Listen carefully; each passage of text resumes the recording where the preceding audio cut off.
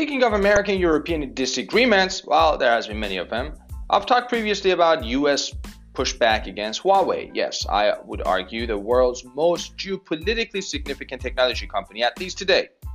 Well, the Trump administration has been trying to persuade the European partners to ban the Chinese tech giants Huawei from their next generation, also known as 5G information networks, citing national security risks. Well, in fact, just last week, Secretary of State Mike Pompeo even warned the consequences of countries that don't follow Washington's line on this particular issue. I'm Bruce Alibadi. Join me as in this episode we'll be looking at American and European relations, in particular to Huawei. Let's get started. Well, nonetheless, the US anti-Huawei push appears to be, in a way, stumbling, at least for now. This past Tuesday, the Wall Street Journal reported that Germany was, in a way, leaning towards allowing the Chinese group to play some role in its 5G network plans.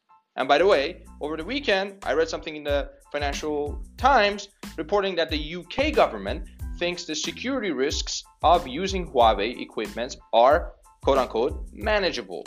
So, why are US allies or partners in Europe unwilling to ban Huawei?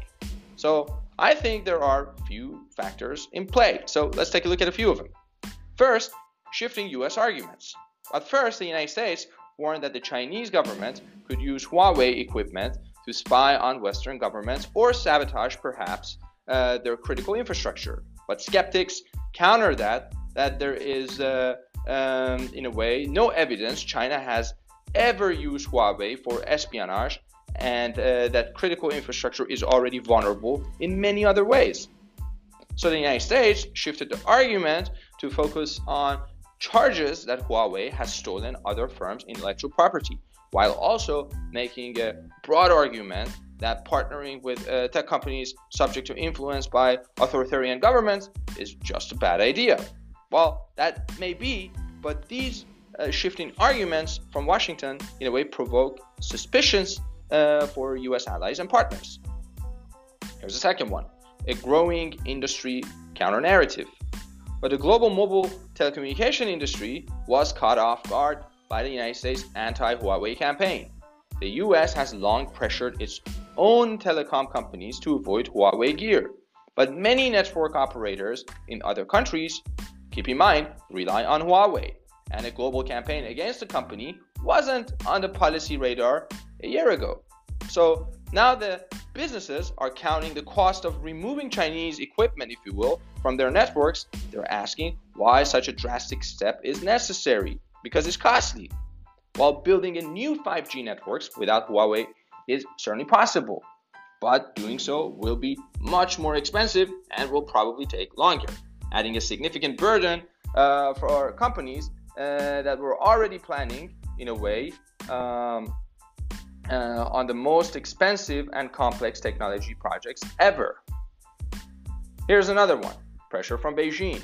Beijing isn't taking the threat against Huawei laying down, and they're not backing down either. The Chinese government says Washington is just making up excuses to stop China's, so to speak, rightful technological rise.